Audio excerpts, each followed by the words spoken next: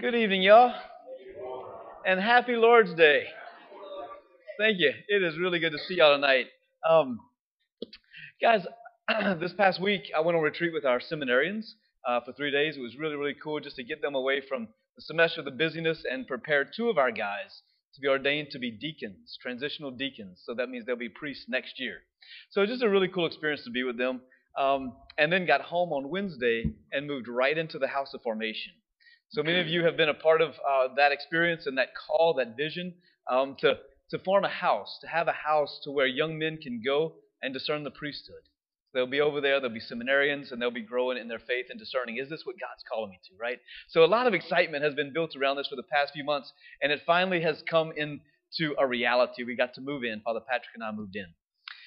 You know, as I reflected on that whole experience, it was quite the whirlwind, raising all the money to purchase the house and to draw people into the vision of the renewal of the priesthood. And there was a moment that we didn't get the first house that we were looking at. And I remember it shook me up. Like my heart was all shaken up. And there was even some parts of me that was beginning to doubt. Like, Lord, are you serious? Like, how did this happen? Like, did you really call us to do this? Because everything we thought was moving in one direction, it just fell apart. Like, Lord, what are you doing? And it took good friends to sit there and remind me, no, Father Mitch, this is the Lord's vision. It's not yours, it's the Lord's, right? And the encouragement began to happen. And then another house didn't work. Another house didn't work until finally this fourth house right here, right on Dunboyne Street, is the one that the Lord provided for us. But it was not an easy road emotionally, right? My heart was going ups and downs, right? Yes, this is what the Lord's calling. Boom, that one fell through. Lord, what are you doing? You know? And so sometimes we begin to doubt what God has done and even spoken in our lives, don't we? And it's okay to doubt. All right? You got to hear that. It's okay to doubt. It doesn't mean you don't have faith. Listen to what Matthew's gospel said today. Today we celebrate Trinitarian Sunday. All right? The reality that God is three persons in one. And the disciples they go up to meet Jesus. This is the end of Matthew's gospel, right? Jesus had died on the cross and he rose from the dead. And it says in verse 17, when they saw him, Jesus, they worshiped him and they doubted. Interesting, isn't it? Those words punched me in the face when I was preparing for this homily. They saw him, they worshiped him, and they doubted. And at first glance, I began thinking, what in the world were they doubting? Like, seriously, these were the guys that spent 3 years with Jesus. They were with him through all the miracles. They saw him raise Lazarus from the dead and the little girl, the 12-year-old from the dead. They saw him stop the woman's bleeding from hemorrhaging. They saw him multiply the fish and the loaves. They saw him walk on water. They saw him calm the stormy seas. They saw him heal the blind man and the deaf person and the leopards get cleansed, baby soft skin. They saw Jesus for 3 years working miracle after miracle after miracle and even professed, as Peter did, Lord, to whom shall we go? You have the words of eternal life. You are the Messiah. But in this moment, they saw, they worshiped, and they doubted. It blows my mind, right? And then I think, well, Mitch, you're not too different. I've seen amazing things in my life. God has poured out blessings upon blessings upon blessings. And there's moments in my life, maybe even in your life, where we get shaken up because we're like, Lord, what are you doing? Things happen in our lives. We might get sick or things go wrong or maybe we lose our job or things get tight or maybe we get broken relationships. Whatever it might happen, we begin to go, Lord, are you really serious? Are you really here? Are you really going to leave me alone in all this? Like, come on, God. Where are you? And so maybe that's just part of the human experience, right? Does it mean you don't have faith? No. They saw him, they worshiped, and they doubted. You see, guys, doubt can do two things to us. It can either shut us down, boom. God, see you later. You didn't show up for me. You let that happen. I'm doubting who you are. I doubt your presence. I doubt your love for me. I doubt your omnipotence. See ya. Doubt can either lead us down a very dark road, some of which many of us have been down. or doubt can lead us to seek out truth, right? And whenever it leads us to seek out truth, we become stronger on the other side of it. You see, and that's why Jesus, I think it's so cool. Like, Jesus doesn't pay attention to their doubt. They see Him, they're worshiping, they're in church basically, they're worshiping, and they're doubting. And Jesus doesn't go, God, I can't believe you're doubting. Come on, man. He doesn't. He brings them right to the truth. So doubt in this experience is going to lead them to truth. He comes to them, he says, all authority in heaven and on earth has been given to me. Go, therefore, make disciples of all the nations, baptizing them in the name of the Father, the Son, and the Holy Spirit. Even though they doubt, he's overlooking that. And basically, he's going to say, you're going to receive the Holy Spirit. And when you receive the Holy Spirit, all doubt's going to be gone.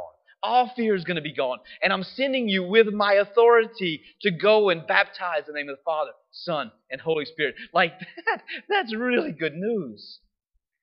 That just because we doubt doesn't mean that Jesus is going to look at us and fuss us. No, Jesus is still going to give them power and His own authority to baptize. All right? So let's look at this real quick. Isn't that some cool stuff, though? Look at this real quick. We're going to see baptism and we're going to see the Trinity. So let's start with the Trinity because that's the hardest one, right? The Holy Trinity. I had an entire semester of Trinitarian theology, right? We studied the Trinity for a whole semester in seminary, and I still don't understand it, right? It's a difficult thing to understand. It's a difficult mystery, and it is a mystery, and that's why it's so difficult, because as humans, we're not good with mystery, right? We like to put things in categories, in little boxes, and we like to figure it all out and have categorical, mathematical formulas, right? It doesn't work that way, right? We can't put the Trinity into a mathematical formula, right? If you would, it would sound something like this. 1 plus 1 plus 1 equals 1. That's what the Trinity sounds like in a mathematical formula, right? One person, God the Father. One person, God the Son. One person, God the Holy Spirit equals one person, right? This Jesus core mathematics, right? It's crazy. And so what is the Trinity? In a nutshell, I'm just going to hit on this real quick. The Trinity is this. The Father, first of all, they always existed. The Father, Son, and Holy Spirit always existed. Forever and ever and ever. There was never, ever, ever, ever, ever, ever a time where they were not. All three of them always existed. And so you might look at us and go, well, who created them? Well, nobody created them, because if someone did, then they would be God. So that's the first mystery. They always were. They always have been. They always will be. Right? So the Father always existed. The Son always. The Holy Spirit always. So here's the deal. How do they live? What's this Trinity look like? Because we get to share in it. This is the cool part. So basically you have the Father, right? The Father sees the Son. And the Father, in that gaze of the Father, He sees the Son and He pours out His love upon the Son. All of His love. Now, dads and moms, you can understand this. You looked at that little baby the first time you saw him, and what happened? Love just went, that's mine. That's my kid, right? It was just this encounter of love that was exchanged. But that little baby couldn't do anything. All they could do was just receive the love of the mom and dad, right? So that's a little understanding of it, because the Father just simply pours out His love upon the Son. And then the Son is over here, and the Son receives all the Father's love. And is able to give it all back to Him. So there's this eternal exchange of love between the Father and the Son to the Father. Right? It's an incredible exchange of love.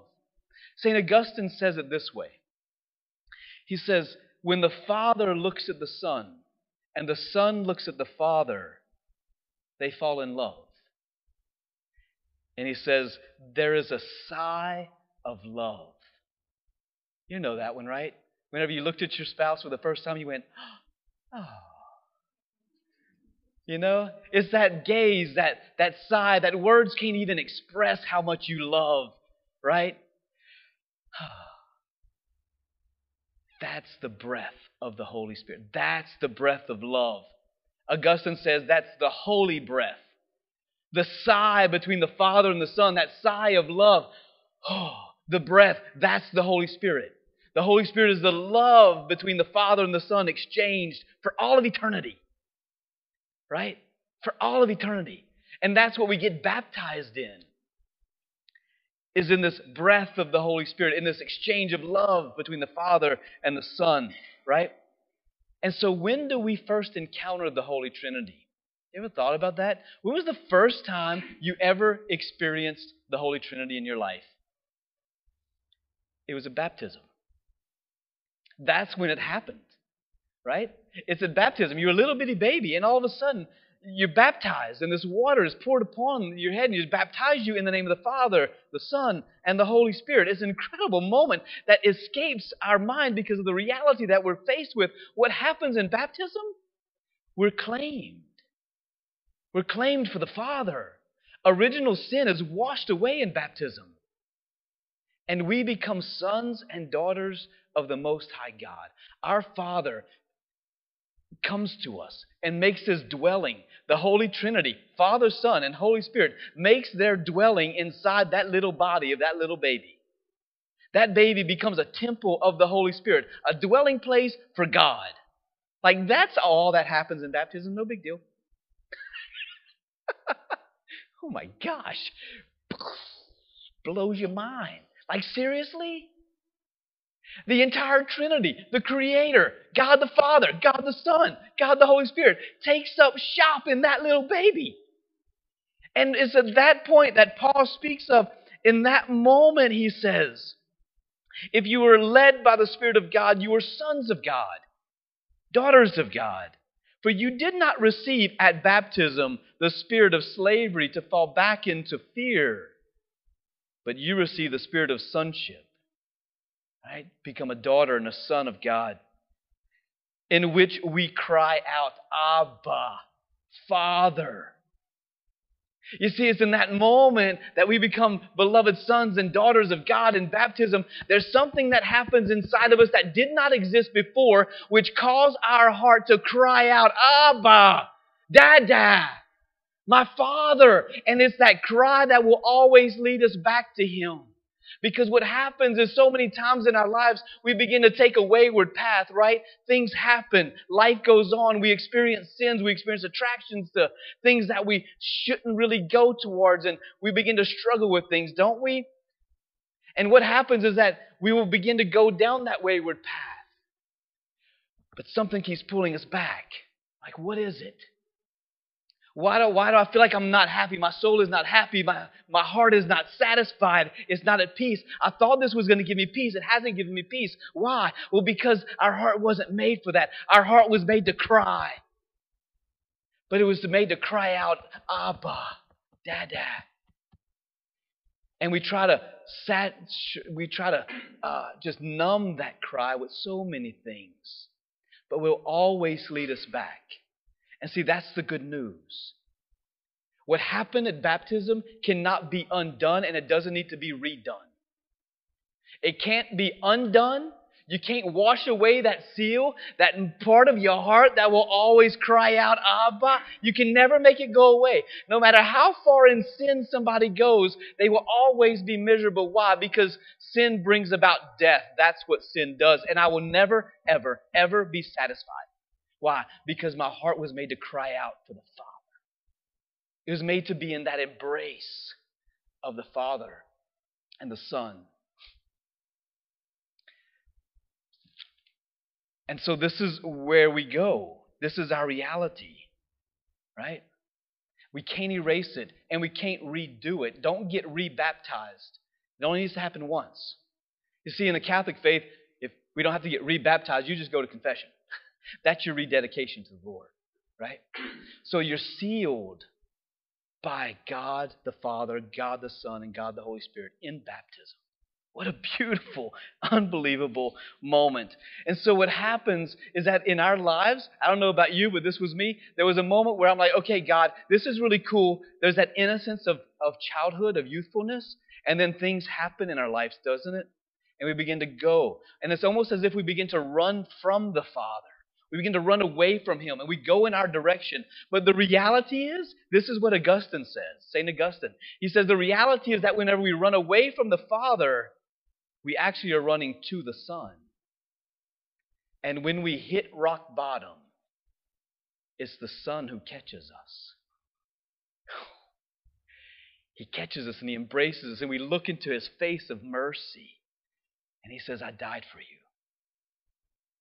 I've already redeemed you. I've healed you. I suffered that sin for you. And we run to Jesus. So in what I thought was me running away from God is actually us running to Jesus. Because in the end, that's where we end up. We end up in an encounter of mercy. And the moment, Augustine says this is incredible. He says the moment we are embraced by Jesus, the Father embraces us, and there's the Holy Spirit. And that's where the conversion happens. That's why we feel the love of the Holy Spirit so much. We're like, I feel love. And it's in that embrace that we can move mountains. It's in that embrace where we can overcome any sins that we've ever struggled with. It's in that embrace that I don't have to worry about anger. It's in that embrace that I don't have to worry about lust. It's that embrace that I don't have to worry about any of those things. Why? Because I know that I'm loved. And that heart's cry for Abba is perfectly fulfilled. I don't have to go searching for it anywhere else. Right? It's in the embrace that doubt disappears. And it's in the embrace that fear disappears. And so anytime we find ourselves doubting or fearful or struggling with different sins, all we have to do is realize who you are and whose you are. You've been claimed. And we don't have to leave that embrace. Just in the fear, just come. They saw, they worshiped, they doubted. It was in the worship they still doubted. So even whenever I doubt, Lord, even when I'm feared with fear, Lord, I still want to worship. And in that, I know He will heal. And He will draw us into that deep love that our hearts all desire. And so wherever you find yourself at today, know that it's okay to be right where you're at. Because the Father wants to meet you right there. And in that embrace, then He will strengthen. Then He will give courage. And then He will give us the fulfillment of our heart's desires. Amen?